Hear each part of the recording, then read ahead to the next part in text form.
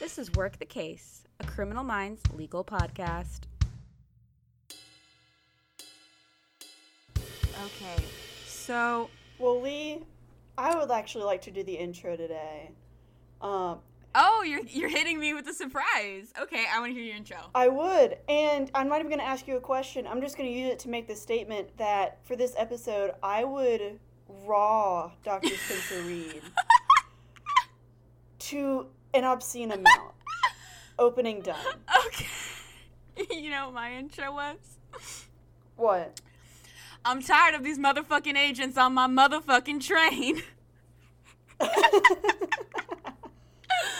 Hi, welcome to Work the Case, the Criminal Minds legal podcast. I'm Lee. I'm Hope. And we have stupid thoughts and opinions on Criminal Minds, a TV show that started in 2005 when we were both, doing the math really quick, 7. Okay, so these ones are... This is an intense episode. I really kind of want to get into it immediately. Yeah. So for all the people interested in our personal lives, fuck off, I guess. Yeah. Because, okay, so this is episode 9 of Criminal Minds Season 1. It's called Derailed. This is an episode which I think about more than most people should. Like, this is my Joker. This episode fucks. There's so many tropes in this episode that are made, like, specifically for me, for Hope. And it's the train, the fake out of the hallucination, like Spencer Reid being an absolute badass. Like, everything about it slaps. It's ridiculous. That, and it's set in Texas, which is just beautiful for both of us. Yeah. They do make a comment. They're like, oh man, we have no reception. Of course it is. We're in the middle of Texas. And, like, listen, I know this was like 2008 or whatever when this was filmed. 2005. But, like, even small town Texas got cell reception, guys. Yeah. It's not fucking Louisiana, you know? They are on the line from, what is it, El Paso to Dallas, so there's a lot of desert. I actually will agree with them that cell reception probably sucks ass. But not to the point where you can't make a call. But this was 2005. Who knows? Cell reception was shit then anyway. Maybe everyone on the train has AT&T. Okay, so let's get into the summary of this episode really quickly because it's a lot. So, Elle Greenway is doing her first custodial interview for the BAU in Dallas, Texas. For some reason, despite Dallas, Texas being one of the busiest airports in the fucking world, she has managed to find her way to El Paso or somewhere along that train line. Yeah, and also the fact that they have a private jet they take every other episode. Yeah. Like, why is she on Amtrak, the world's shittiest train line? But whatever, she said she didn't want to drive, so... She said she didn't want to drive, so I'm going to take an Amtrak, despite us having a private jet.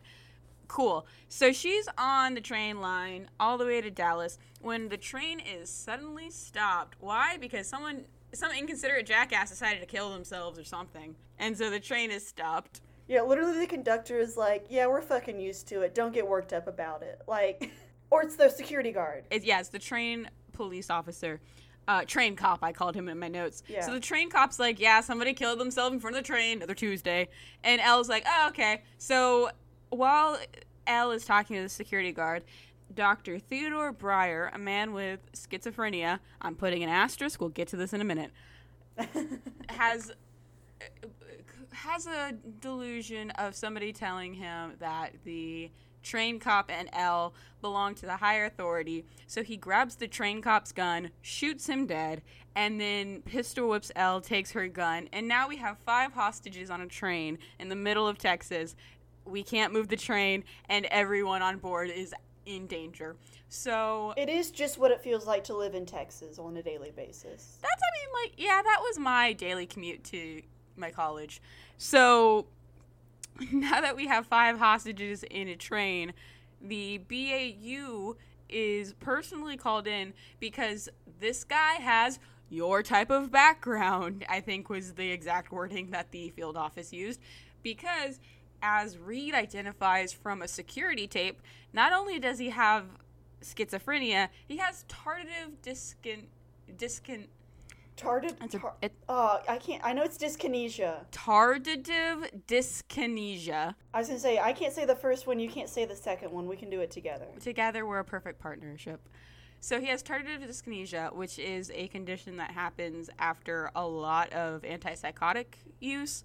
So this guy's not only schizophrenic, he's been schizophrenic and being treated for a while. So they're immediately called in, which is good because they have a team member on board this train that somehow none of them notice while staring at this picture. And also that makes them super reliable to help, which I guess no hostage negotiator, psychologist, psychiatrist, anyone in Texas could help with. No. It has to be this specific team of FBI. No, they were all busy. They were all on vacation. There's actually so many hostages on trains in Texas, they actually were all taken up. It's a big state. So they go down to Texas to come help the situation when the 5 Merry Murderesses on this train, all of them have horrible backstories. That's my first note. And they're all a fucking powder keg. I can go through it really quick. Yes. Josh is an alcoholic that's recently been kicked out of Gillette University and cut off by his dad, who he thinks is an asshole. I think is just a normal parent. Elaine is pregnant. She's going to Dallas to get an abortion because her boyfriend sucks ass, apparently. The glory days of Texas. Anderson is he's a paper goods salesman, I think they called him, and he is getting a divorce. And I think he's bringing a gun to shoot his wife. That's kind of the implication. Yeah. He might just be a normal Texas man that just keeps that motherfucking thing on him all the time. But I think he's trying to kill his wife. Yeah. And this is all given to us within, like, the first 3 minutes. Like, yes. My first note for this fucking episode is, so everyone has a tragic train backstory now? Like... My tragic train backstory. I know it's Amtrak, and no one wants to be on it, but, like, this is a little extreme. And finally, we have Linda, who is a psychiatrist who treats schizophrenia and schizoaffective disorders, who is bringing her patient, Theodore Breyer, to a conference in Dallas to talk about treatment for she calls it aggressively psychotic patients. She says he's a sign of progress, and at one point Josh is like, he's progress? It's very funny. So these 5 people on the train are just kind of a shit show altogether. Ted, as he's called by both his psychiatrist and his delusion, holds them hostage because he believes the higher power, which is some mysterious government organization, has put a microchip inside of his arm. So while trying to get the hostage situation resolved, Spencer Reid reveals that he practiced magic since college, and he can do a sleight of hand trick to make it look like he's pulling a microchip out of this guy's arm, buying into his delusion enough to neutralize him so that they can get the hostages off the train. Which is a totally normal and reliable plan. There's no fucking way it can fail. So Spencer Reid goes onto the train, does a little magic trick, and immediately almost gets shot in the head by the unsub. Luckily, through the power of Elle's teamwork and just a general train fuckery, they manage to wrestle the gun away from the man, and he is shot by Anderson, the guy who might be trying to kill his wife. The day is saved, and Reid goes, "Yeah, I know a lot about schizophrenia." No reason, when Elle asks him. Yeah, he's like, yeah, don't worry about it. We'll get to that in a few episodes. And then Reid walks away with slow motion, and the music goes up, and it's like, something's wrong with our boy. but you'll learn about that in a few weeks. So that's kind of the long and short of the episode. That's, of course, glazing over a lot. And there's a lot to talk about. Yes, for sure. So let's get to the psychology of the episode first, because I have a lot of notes about schizophrenia. Hit me with it. Okay, so I'm pulling up the Mayo Clinic page, and that's just to help me kind of like organize this insane scribbling on my notes. But as most people know, schizophrenia is a type of mental disorder. It is a cognitive and behavioral disorder. The most common symptom that people think of when they think about schizophrenia are delusions and hallucinations. Delusions are false beliefs held about reality, so that would be like the higher power that he's carrying on is a delusion. Hallucinations are audio or visual you see things that don't exist or you hear things that don't exist. And a key difference between those two is hallucinations, you can convince yourself that they don't, like, you know that they don't exist. Like, you know, the popular trick, I think, on the internet, right, is you look through your phone camera to tell what's real and what's not for people with these kind of issues. Mm-hmm. But delusions, even if you're confronted with, like, legitimate evidence that whatever it is not happening, the delusion will either shift to accommodate it or just say, well, you're lying, you're part of the higher power, that's why you're lying to me. Like, delusions are delusions because they are a belief that is fixed and will not change no matter what. Hallucinations, you can tell yourself, like, okay, I'm not seeing or hearing what I'm seeing or hearing. Yeah, the also underlying thing is a hallucination is, generally speaking, acute. So you'll hear or see something that is not real. You can either convince yourself that it's not real or eventually the hallucination may end. That can, it's not all the time, but sometimes. With a delusion is a long-held, persistent belief. It's not acute. It's something that is long-ranging. So those are the two kind of benchmark symptoms of schizophrenia. Also involved symptoms are disorganized thinking, which can lead to disorganized speech, extremely disorganized or abnormal motor behavior, because schizophrenia is a condition that's like neurological in basis. It can lead to some issues with like fine motor control. And also the Mayo Clinic calls these negative functions. What we would call it is executive dysfunction. It's the inability to do things because of either the associated depression that comes with schizophrenia or because of like inability to cope with the schizophrenia itself. So those are kind of your typical symptoms of schizophrenia. Most of the time this would be diagnosed when someone's younger, so like 17 to 23 is generally the window. Schizophrenia diagnoses later in life are much more rare because usually these kind of symptoms are debilitating enough that somebody notices. And this is where I put the disclaimer that people with mental disorders, especially schizophrenia, are not usually the perpetrators of crime. They're more likely to be the victims of crime. A delusion does not mean that someone will commit violence, and a hallucination also does not mean a person will commit violence. It's much more likely that somebody will use a person's mental state against them than that they will use their mental state against you. This episode, it's TV schizophrenia, so he has these violent psychotic reactions to his delusions, but that's not the traditional case of schizophrenia. Now, going to the other thing that he has, which is, tarditive, you say the other word? Dyskinesia. Tarditive dyskinesia.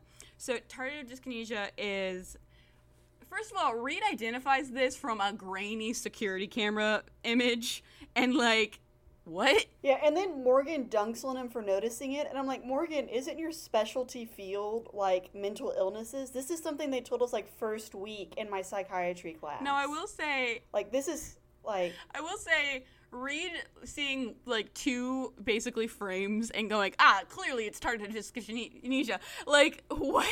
No, that's valid. But, like, Morgan's like, you know what those big words mean, huh, genius? And it's like, Morgan, you should also know what these words mean. No, Morgan slept during that part of class, I think. Or he was doing... Morgan was fucking during that part of class. Yeah, he was either undercover, building bombs, or fucking. His three favorite activities.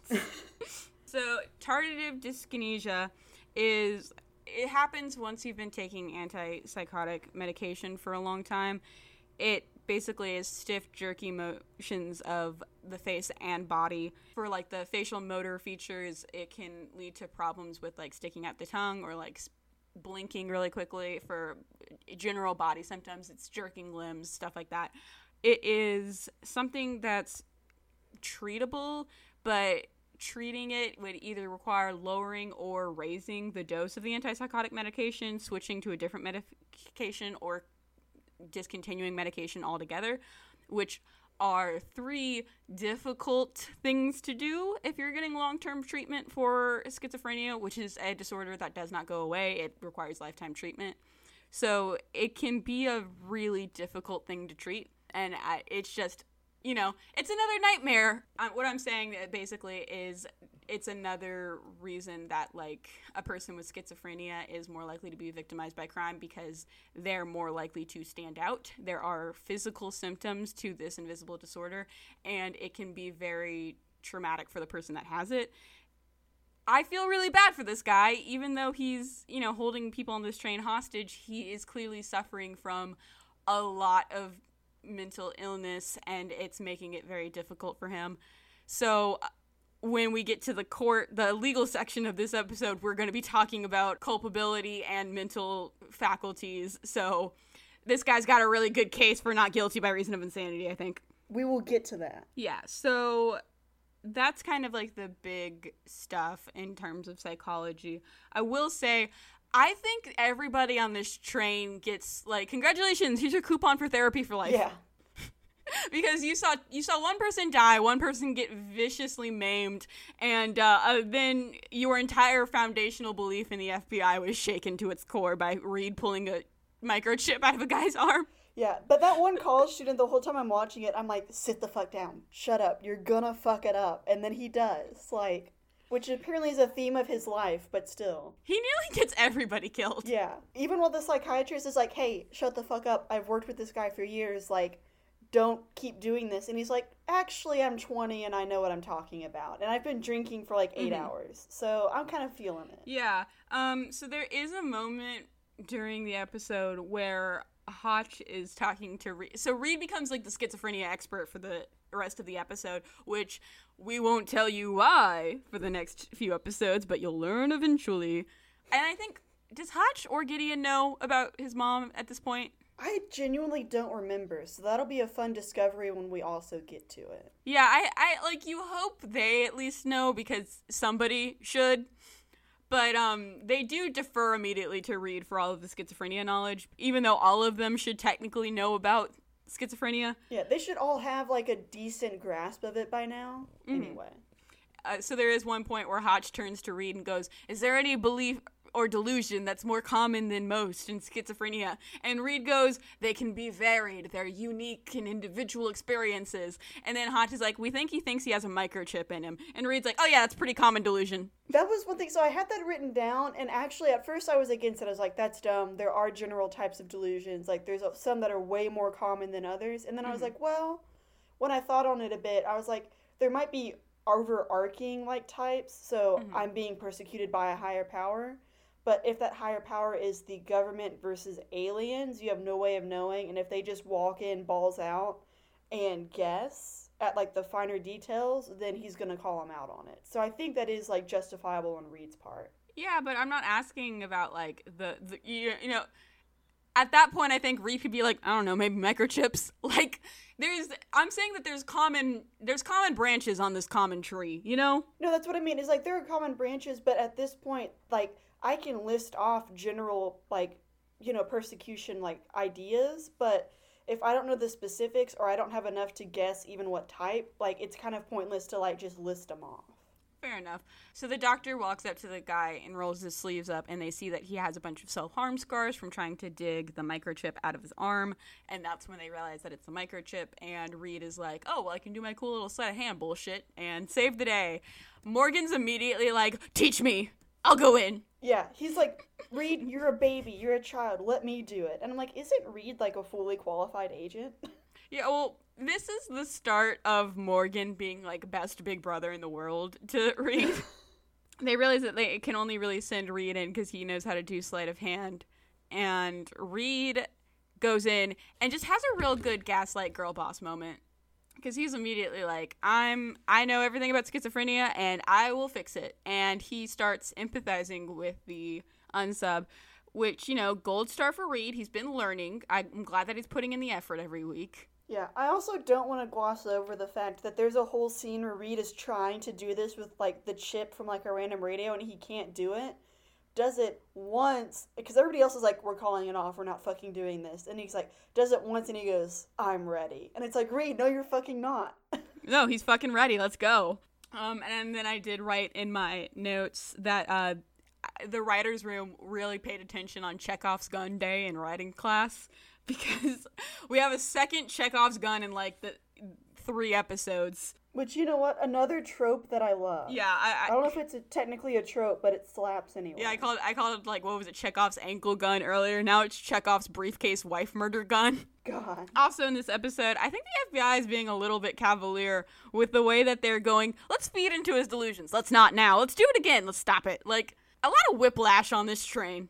Yeah, and like, there's no again, you need to sit down and discuss what exactly are we going to be doing, how are we going to be handling this. I know it's a short time period, like, that he's giving them, but, like, you still need to be all on the same page, and then it's like, Gideon's like, we're not feeding into it, and then Hotch will get on and be like, I totally agree with you, we are the higher power, and it's like, hey guys, let's take a step back and, like, form a game plan before we just kind of go in, okay?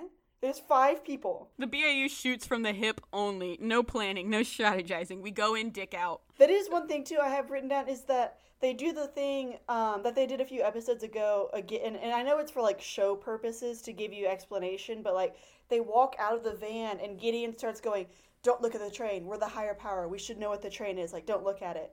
And it's like, hey, isn't that something you might want to mention before you got out of the car? Mm-hmm. Like, this is, like, you would have discussed that, and then that way everybody knows not to look at it instead of yelling it out while people are, like, in the process. Like, yeah, he's trying to be very subtle when he's like, don't look at the train. Yeah. And then my last note that I have here. Oh, yeah, Derek has to teach a cop that they're being mysterious. He's like, shh, don't worry about it. It's Gideon's special move. Which is it's just very funny to me that he's just like, shh. And they're all just like holding a hand up to their finger and muting the phone call and being like, shut up. You're fucking it up. Shut up. God. Ugh. So I think from there we can get into the legal stuff. Let's start. Yeah, where would you start on today's legal bits? So I'm going to start with the less juicy stuff first, just to get it out of the way. Okay. Because there's not a lot of, like, searches, seizures, whatever in this episode, so there's not really a point in going, like, chronologically. Mm-hmm. So the first thing I noted is Ella's on the way to interview someone in prison for the first time. This would not be an interrogation or arrest, technically, as he is already in prison. Really quickly, can you describe what a custodial interview is? So, pretty much, it's just an interview while they're in custody.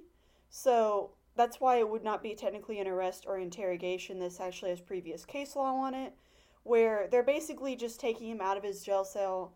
The FBI is visiting him and interviewing him, not necessarily for the purpose of a case, because he has already been convicted, but just for psychological reasons. It can be for, like, they want to get information about his specific crime, or maybe, again, like, since it's the BAU, they want to interview him for, like, general research purposes, what have you. So he wouldn't need his rights read to him, and he wouldn't need a lawyer. He could just go talk to them. So that's my first note. It has no relevance beyond, like, one line in the episode, but I'm trying to note down everything. Also, so to preface this, I am not an expert on, like, hostage situations. The rest of, like, the searches and the interrogations, like, I'm comfortable talking about it. I have no idea what I would do as an attorney if they were like, yeah, the team that did this was the same team that one of the hostages was part of. Like, that's for sure a conflict of interest I would bring up. I would probably be like, yeah, these 5 fucking insane jackasses were trying to get their bestie off the train the whole time, putting 5 people at risk. Yeah. Like, I know, like, I would bring that up for sure, like, absolutely. I just don't know if it's actually illegal or not. Like, I genuinely do not know. I don't know if it's illegal. I think it's frowned upon. Yeah, like, during the trial, I'd be like, hey, what the fuck is going on? In those words exactly to the judge. They also mentioned, so... Your Honor, objection, what the fuck? Exactly. They also mentioned that they do, like, facial recognition on all the people in the train to, like, get their background information. I was really curious about that. I was going to say, that would actually be fine because for 2 reasons. The first of which is that you can search something if it is in, like, plain view. And so the fact that it's from a camera doesn't matter. Like, they can look at it as long as the camera was given, you know, consensually, which, of course, Amtrak probably did because they called the FBI in. Like, then they can see their faces and use, like, whatever picture they have to search it. So, like, you're in a public space, they can just use that. The actual information that they get is all public information. Like, they're pulling up newspaper stuff and, like, shit you'd get on, like, background search websites or whatever.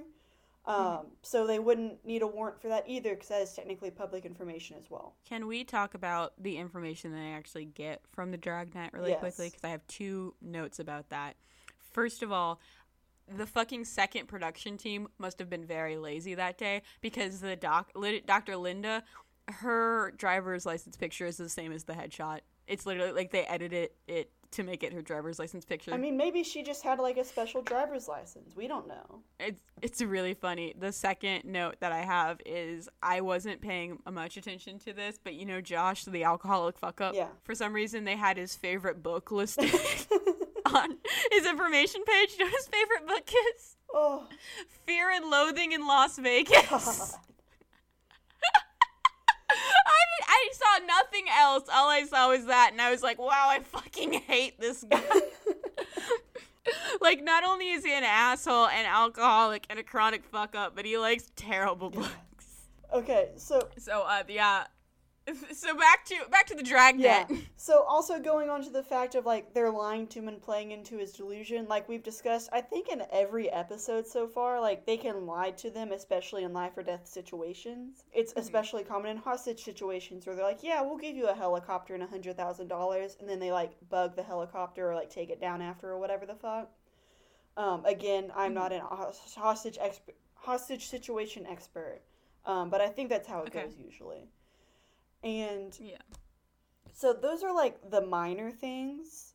So I wanted to go into 3 more things that I think are a little bit chunkier, which is the psychiatrist's duty to the public and like general HIPAA information, NGRI claim, and then a self-defense claim for the businessman shooting the unsub. Okay, I like these topics. So let's start with Dr. Linda, who is shot during this episode. So yeah, so psychiatrists have what's called a duty to the public, which basically means if they think that their patient is going to hurt someone, kill someone, what have you, or like go on a rampage, then they have to report it.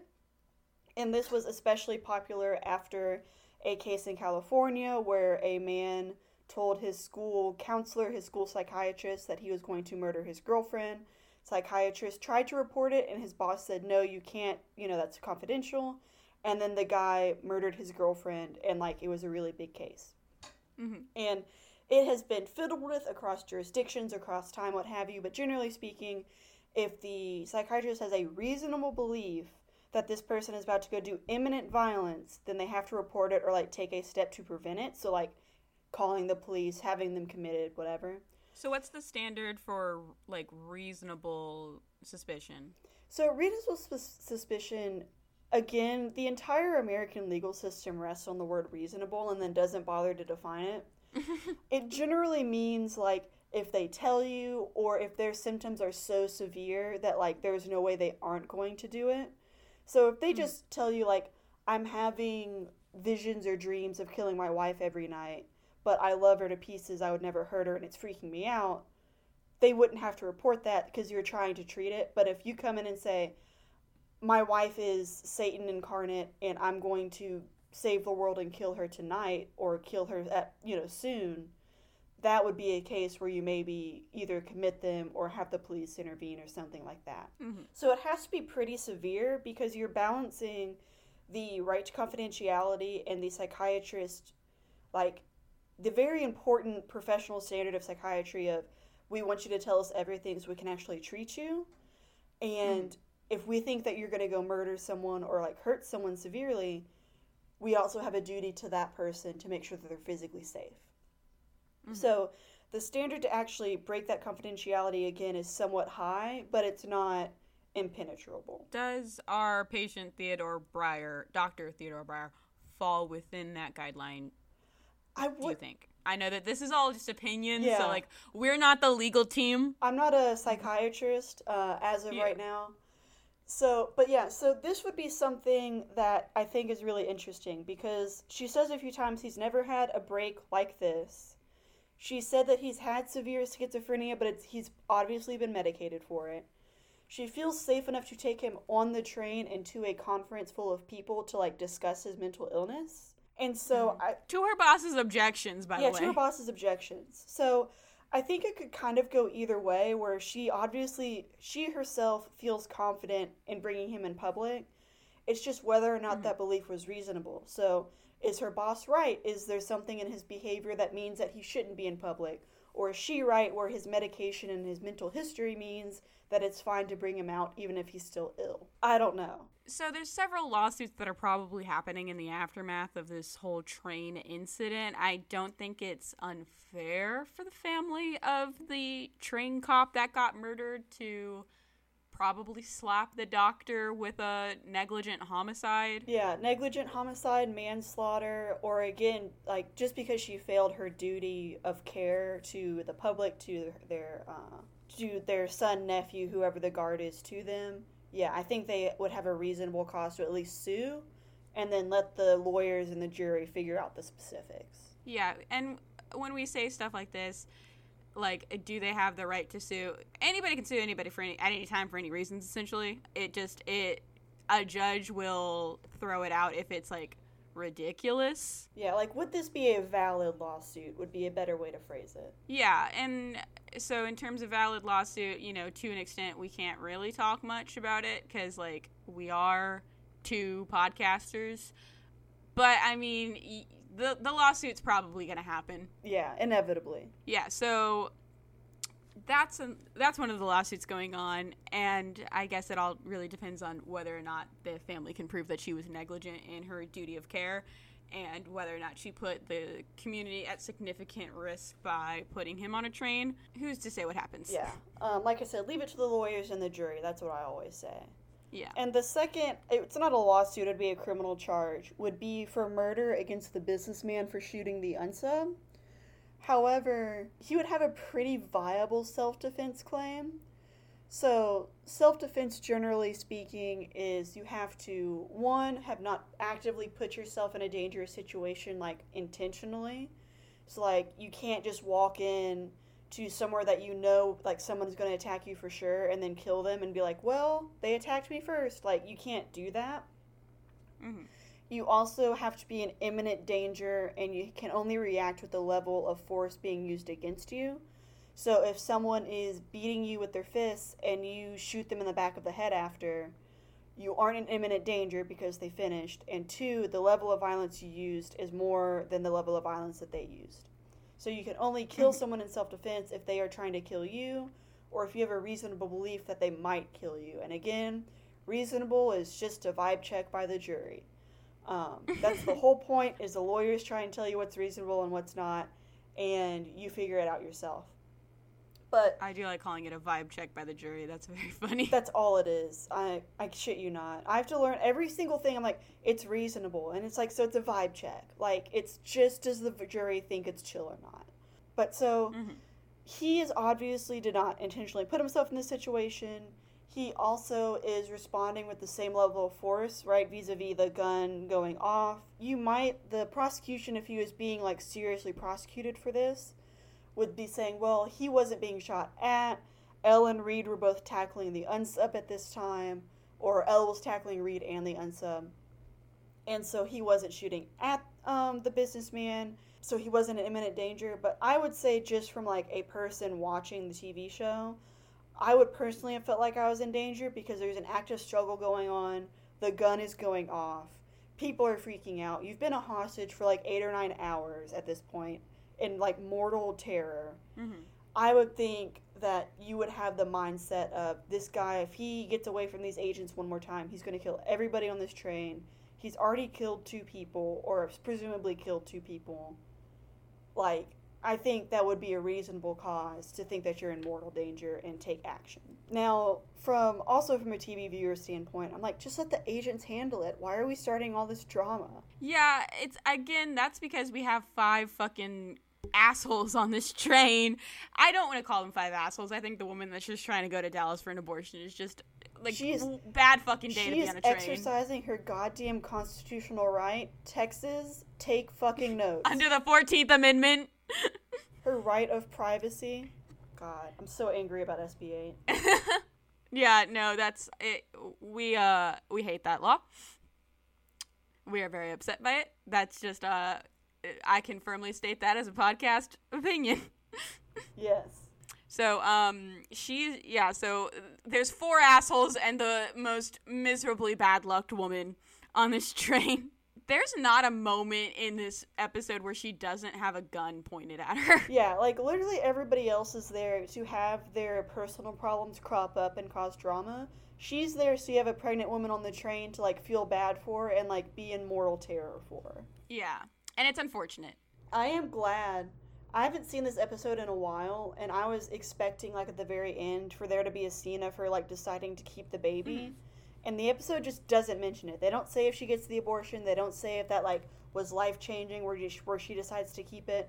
And I'm kind of thankful for that, so I wouldn't have to deal with the idea of, like, I'm getting rid of this baby and kind of on the fence about it, but still going to go do it, to, like, totally changing my mindset because I just had a gun pointed at me. No, this episode does not care about this woman and her baby. Like, beyond the fact that she's there. Yeah, literally she's there for sympathy. Yeah, so I guess, yeah, so Anderson has a gun on the train, which I don't think that's allowed. I mean, okay, so I know more about current Texas gun law than I do in 2005 because, as Lee said, we were 7 at this time, and my knowledge of guns was you shoot squirrels with them, and you don't touch them unless my parents handed them to me. Mm-hmm. That was the limit. Well, and deer. Anyway, so we're not talking about my hunting background. So, generally speaking, I'm just going to say from current law, if you had a concealed carry license, which is incredibly easy to get, they have removed the need for background checks for those types of licenses. And he's obviously over 21, so he can own a handgun. Generally, he could carry it. I don't know about Amtrak's policies because Amtrak, like, individual companies can still say, like, don't bring firearms on our premises. But again, I don't remember off the top of my head if Amtrak specifically allows it or not. But I would think, like, legally speaking, he could probably carry it unless the train said don't. And even then, that would be a suit on the part of the train towards him and not, like, an illegal act. So he can probably... let's not say probably because we don't know, but he's got a gun. And that's the long and short of it. Gut check from living in Texas for a very long time. I will say you can have a gun fucking anywhere at any time, unless you're a person of color. And he's not, so it's fine. Ooh, that was a little spicy right there. I mean, I only speak the truth, so... Okay, so, yeah, so I guess we're kind of... I'm treading backwards a little bit. So there's going to be a lawsuit because he did fire a weapon at this guy, and that's that's like an obligatory prosecute thing, right? Yeah, so it's obligatory, but it could also... I mean... So they would have to charge him, but he could also plead out very easily. So... Yeah, I don't think there's any interest from the prosecution to put this guy in jail. Yeah, to put him in jail or to have the actual trial. Aside from maybe someone going, hey, let's check on his wife. Yeah, like, it's such a pain in the ass to actually have a trial for, like, actual, like, incredibly bad things that happen. I don't see there being a deep thirst from the prosecution to, like, put this guy on the stand or anything. So he would plead out pretty easily. Yeah, I think, they're going to be like, I don't know, plead to self-defense and you're fine. Yeah. And then finally, let's go to not guilty by reason of insanity. Okay, so again, we have discussed this, I believe, in episode 2 with the fire starter, but just for both episodes with people that had schizophrenia. Yes, but this will be a quick recap. So... Not guilty by reason of insanity. Again, this varies from jurisdiction to jurisdiction between both federal and state courts. But the overarching standard is called the McNaughton standard. And it is that you either don't know what you're doing is wrong, so you can't perceive like this is morally incorrect, or you are so detached from reality that you just like don't know what's happening. So you don't know what you're doing. Mm-hmm. So like... A classic example would be you have a delusion that your neighbor is coming to kill you, like, because they knocked on your door or whatever, and you kill them. In response, that would be, you would reasonably believe that wasn't incorrect because of your delusion that they were going to kill you. You're acting in self-defense, which we just discussed. So you kind of look at it from what the mental illness was causing. The other one, again, is that you're so detached from reality, you just don't know what you did, which is also connected to if you know the rightfulness of it. So, like, if you killed 2 people, but you're convinced that they were, say, aliens invading the Earth, which is a real delusion I have encountered in one of my clients, then you also didn't know what was happening. So that would also be not guilty by reason of insanity, because you just did not know what was going on. So this would be a really interesting case because, so he knows what's happening more or less. Like, he obviously has delusions about the higher power and everything else, but he knows he's on a train and he knows he has hostages. However, he also eventually incorporates that all these people are agents of the higher power trying to harm him. Secondarily, he has the belief that what he is doing is correct because he just wants this chip out of his arm. And he's obviously willing to do it despite police presence because he believes that, Elle is there, the security guard tries to stop him, and he does it anyway.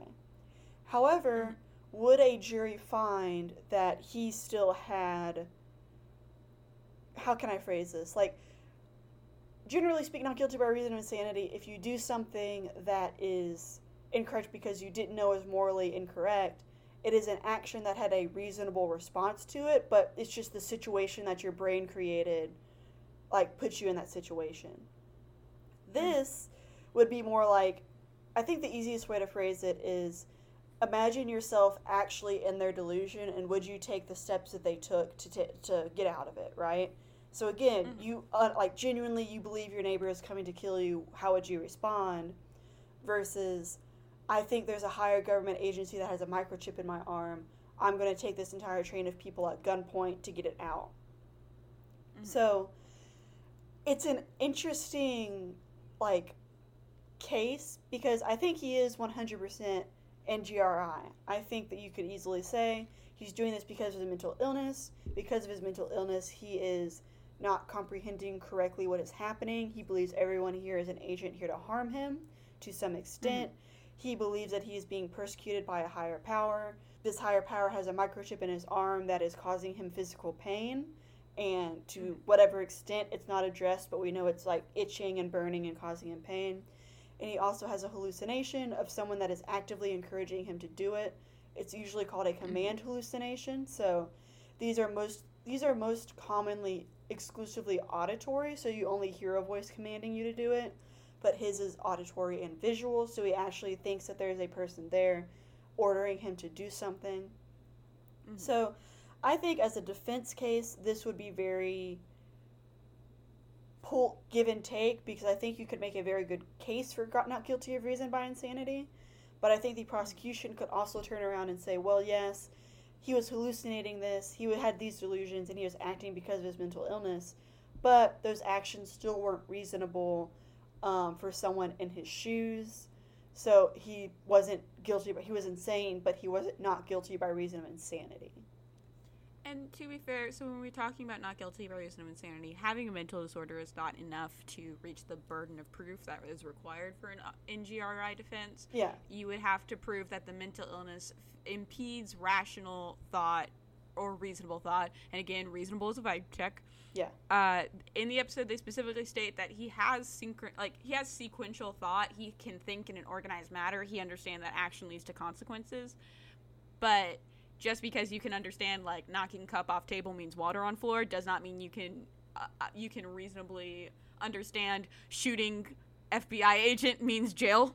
So that's kind of what we're thinking about. And especially if you don't believe they're an FBI agent, but someone of the mysterious higher power that implanted a chip in your arm, your reasoning would be affected. So I think this would be an easy defense to make, but I think especially considering the location and the specific crime, I think it might be also an easy prosecution to make, because you can say, well, again, he understood his actions, he understood what he was doing. His mental illness made him think he wasn't necessarily acting as he was, but again, he knew that he was taking people hostage to get what he wanted, which he knew was morally wrong because he was threatening the cops if they came in. Yeah, so at the end of the day, the BAU is probably going to be pretty essential for these multiple lawsuits that are going to happen.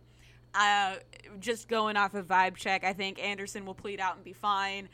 Linda will probably get slapped on the wrist for her negligent homicide charge, and this guy's going to be committed for a very, very long time. Longer than he already has been.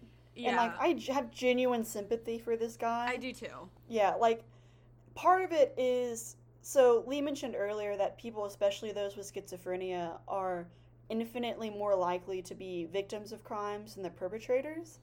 But especially on working with capital cases, the number of people with severe mental illnesses, especially schizophrenia, is much higher than like if you just took a random sample, because people having these persecutory delusions and then acting on them in self-defense or acting on them because they have command hallucinations to kill someone do happen. It is a thing that happens, and so they often get prosecuted to the fullest extent of the law, ignoring their situation and their mental illness, because again, the prosecutor's job is to convict you, not to take into account mitigating factors. Mm-hmm. And like the fact that you didn't know what the fuck you were doing at the time. So I see a lot of, especially this character in my clients themselves, where they are doing something obviously that is unconscionable, right? I would not hold a train of 5 people at gunpoint. I would not condone that action in any way. But due to his mental illness and due to his personal state, I have like genuine sympathy for this guy. Like, he is in a bad spot. And it's rough. He's clearly a very intelligent man. He is an astrophysicist with a lot of published work. The fact that he is able to do all of that and then also have these delusions is proof that, like, he's suffering under an extreme psychosis and delusion that is impeding his natural functions. And because of that, you can't, we talk about in abnormal psychology how it's explaining, it's not excusing. In this case, I think you could argue that, like, he deserves some excuse for his action because he's not able to conduct himself in a manner that's reasonable. Yeah, he is genuinely detached from reality at this point. And he is why we have the not guilty by reason of insanity defense, because there are some people for which punishment is not the adequate response. You need to help them. Yeah, despite the fact that many legislatures are currently trying to abolish NGRI defenses because of the common conception among just the general population that it's a get-out-of-jail-free card. And it's not. This man's going to be convicted. He will be convicted. He will, instead of serving his time in a prison, will serve his time in a psychiatric facility. But he's not free. There's also this idea, I think, that you can just fake being insane. Like, you can just say you have a delusion, and they'll be like, well, shit, guess he's insane. As if you don't have to go through, like, 6 or 7 psychiatrists who know exactly what mental illness looks like.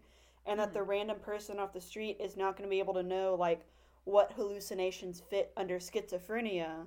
And so can't adequately fake it. Like, there's many tests to determine if someone is faking schizophrenia or not. And the fact that it is hard enough to get an NGRI defense for someone who is genuinely mentally ill. I mean, the fact that we're watching this episode and I'm like, yeah, genuinely don't know. Like, it could go either way for either side. Means that if you came in and you were just faking it, it's incredibly hard to get it for someone who is not genuinely very ill. I mean, luckily this man has a lot of background that will prove that he has schizoaffective disorder, but it's still rough, Yeah, even people with decades of recorded schizophrenia, it is very difficult because once you get them after their arrest and get them evaluated, they are also evaluated by psychiatrists hired by the prosecution, who almost never agree with the diagnosis. They say, well, they don't have schizophrenia. They actually have ASPD, and that's why they're doing it, and they're just faking all of it. And then you have to, as the defense, you have to get 4 or 5 unbiased experts to say, no, the records dating back 20, 30 years are correct. They are genuinely ill. I'm not bitter or anything. I'm very bitter. Now that we've wrapped that up, do you want to hear some of the trivia from the IMDb page? Oh, I do. So first one that I find interesting is when the team pulls up to the scene, Morgan gets out of the driver's seat, despite Hotch having driven them the whole time. Fucking got him. Errors in geography has, like, 3 fucking mentions. So, first of all, the train is going from El Paso to Dallas, which, again, I don't know why L is in El Paso, but sure. Yeah, like, fuck it. Maybe that was the only airplane she could get. To El Paso? I don't know. I genuinely cannot remember if El Paso even has an they definitely have an airport. Maybe like a little regional one. It's a big fucking city. But like DFW is one of the biggest airports in the country. It's bigger than JFK in New York. Like, what the fuck are you talking about? So she can't get a plane, but she can somehow get to a regional airport. Fun. It doesn't matter because every train sign on this is a Washington, D.C. Metro. One of the hostages is from Adobe Walls at Terlanguia. I don't know. Garcia pronounces it kind of strangely to me. Terlanguia is a ghost town in Big Bend National Park on the border. Adobe Walls is in the Panhandle. Neither of these are next to El Paso. Yeah, both of which are like, I don't know, 15 hours apart and like 10 hours away from El Paso. Yeah, Easy. Adobe Walls is 500 miles away from the Big Bend. So that's like, what, 7 hours in a car? Yeah, like a long ass time. And again, she's somehow in El Paso. Texas is a big fucking state. It's bigger than most European countries. Yeah. Also, the train supposedly travels through West Texas. However, as the BAU is going towards it, they drive through orchards and mountains. If you've ever been to Texas, you know we don't have fuck all when it comes to mountains. I was gonna say, they're like, yeah, there's mountains. I'm like, you mean the little 2-foot hills? Little hills? Especially, they are between El Paso and Dallas. That is the flattest piece of land you will see in your entire... There's nothing but windmills. You look, and you can literally see Dallas from El Paso. Like, there is nothing. It is completely level. Every driver's license is an incorrect license. None of the expiration dates are correct. Most of them have, for some reason, a Class C license. And all of the clothing that they're wearing on the train is the same as the picture in the ID. So it's a bunch of undergrads trying to get into a bar. Yeah, the second shoot team was really fucking lazy this time, I guess. There have never been direct flights from Washington, D.C. to El Paso. Is this factual error? So, yeah, she somehow got to El Paso, even though there have never been flights to that airport. She would have had to go through Houston to get there. And even then, Houston is not close to El Paso in any way. I was going to say, and Houston's, like, what, 5 hours from Dallas? So close. El Paso's a 13, 14-hour drive to Dallas, or drive at least, and Houston's a 5-hour drive. So, like, it's wild. Anyway. Yeah.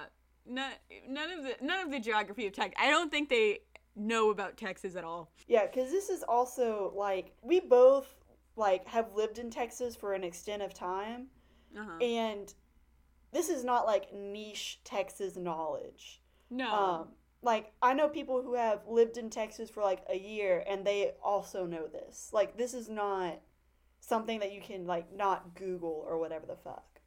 Also, Derek at one point said, like, yeah, she's from West Texas. And for both, like, I perked up, and I was like, she's from West? Because that's a town. I think on the eastern side of Texas. I unironically hate West Texas, the city, for the exclusive reason of the fact that it got wiped out by a tornado a few years ago. And everywhere on the news was West Texas got flattened by a tornado. And everyone was like, all of it? Yeah, I woke up at 8 a.m. and I was like, how fucking big was that tornado? And it took me a while to realize that they were talking about the city. So they need to change. And also, it's in East Texas. Change the name. Yeah. Apparently multiple people get injured, but no injuries appear later. Again, the second production team is just not doing well. Last note, Matthew Gray Gubler, who plays Dr. Spencer Reed, does magic. Like, he did magic as a kid. So, like, the sleight of hand is actually him. God. Again, I would kiss both Spencer Reed and Matthew Gray Gubler directly on the mouth. Separately and together. Yes. Oh, also apparently Dr. Linda Deaton, she was also in a movie called Derailed. So, and it's also about the hostages being taken on a train. So she really, like, we talked about typecasting with Toby Todd. This woman has been typecast so hard that she played the same character twice. Okay, so that's all we have for this week. Next week, we will be taking a look at episode 10, The Popular Kids. And that one I have a lot of notes on, so I'm really excited for it. But until then, this has been Work the Case. Thank you for listening. Thanks. Thanks for listening to Work the Case. If you liked today's episode, please consider leaving a 5-star review in iTunes. It really does help get our podcast out to more listeners. And if you want updates on when the next episode will drop and other tweets about the show, follow us on Twitter at WorkTheCasePod.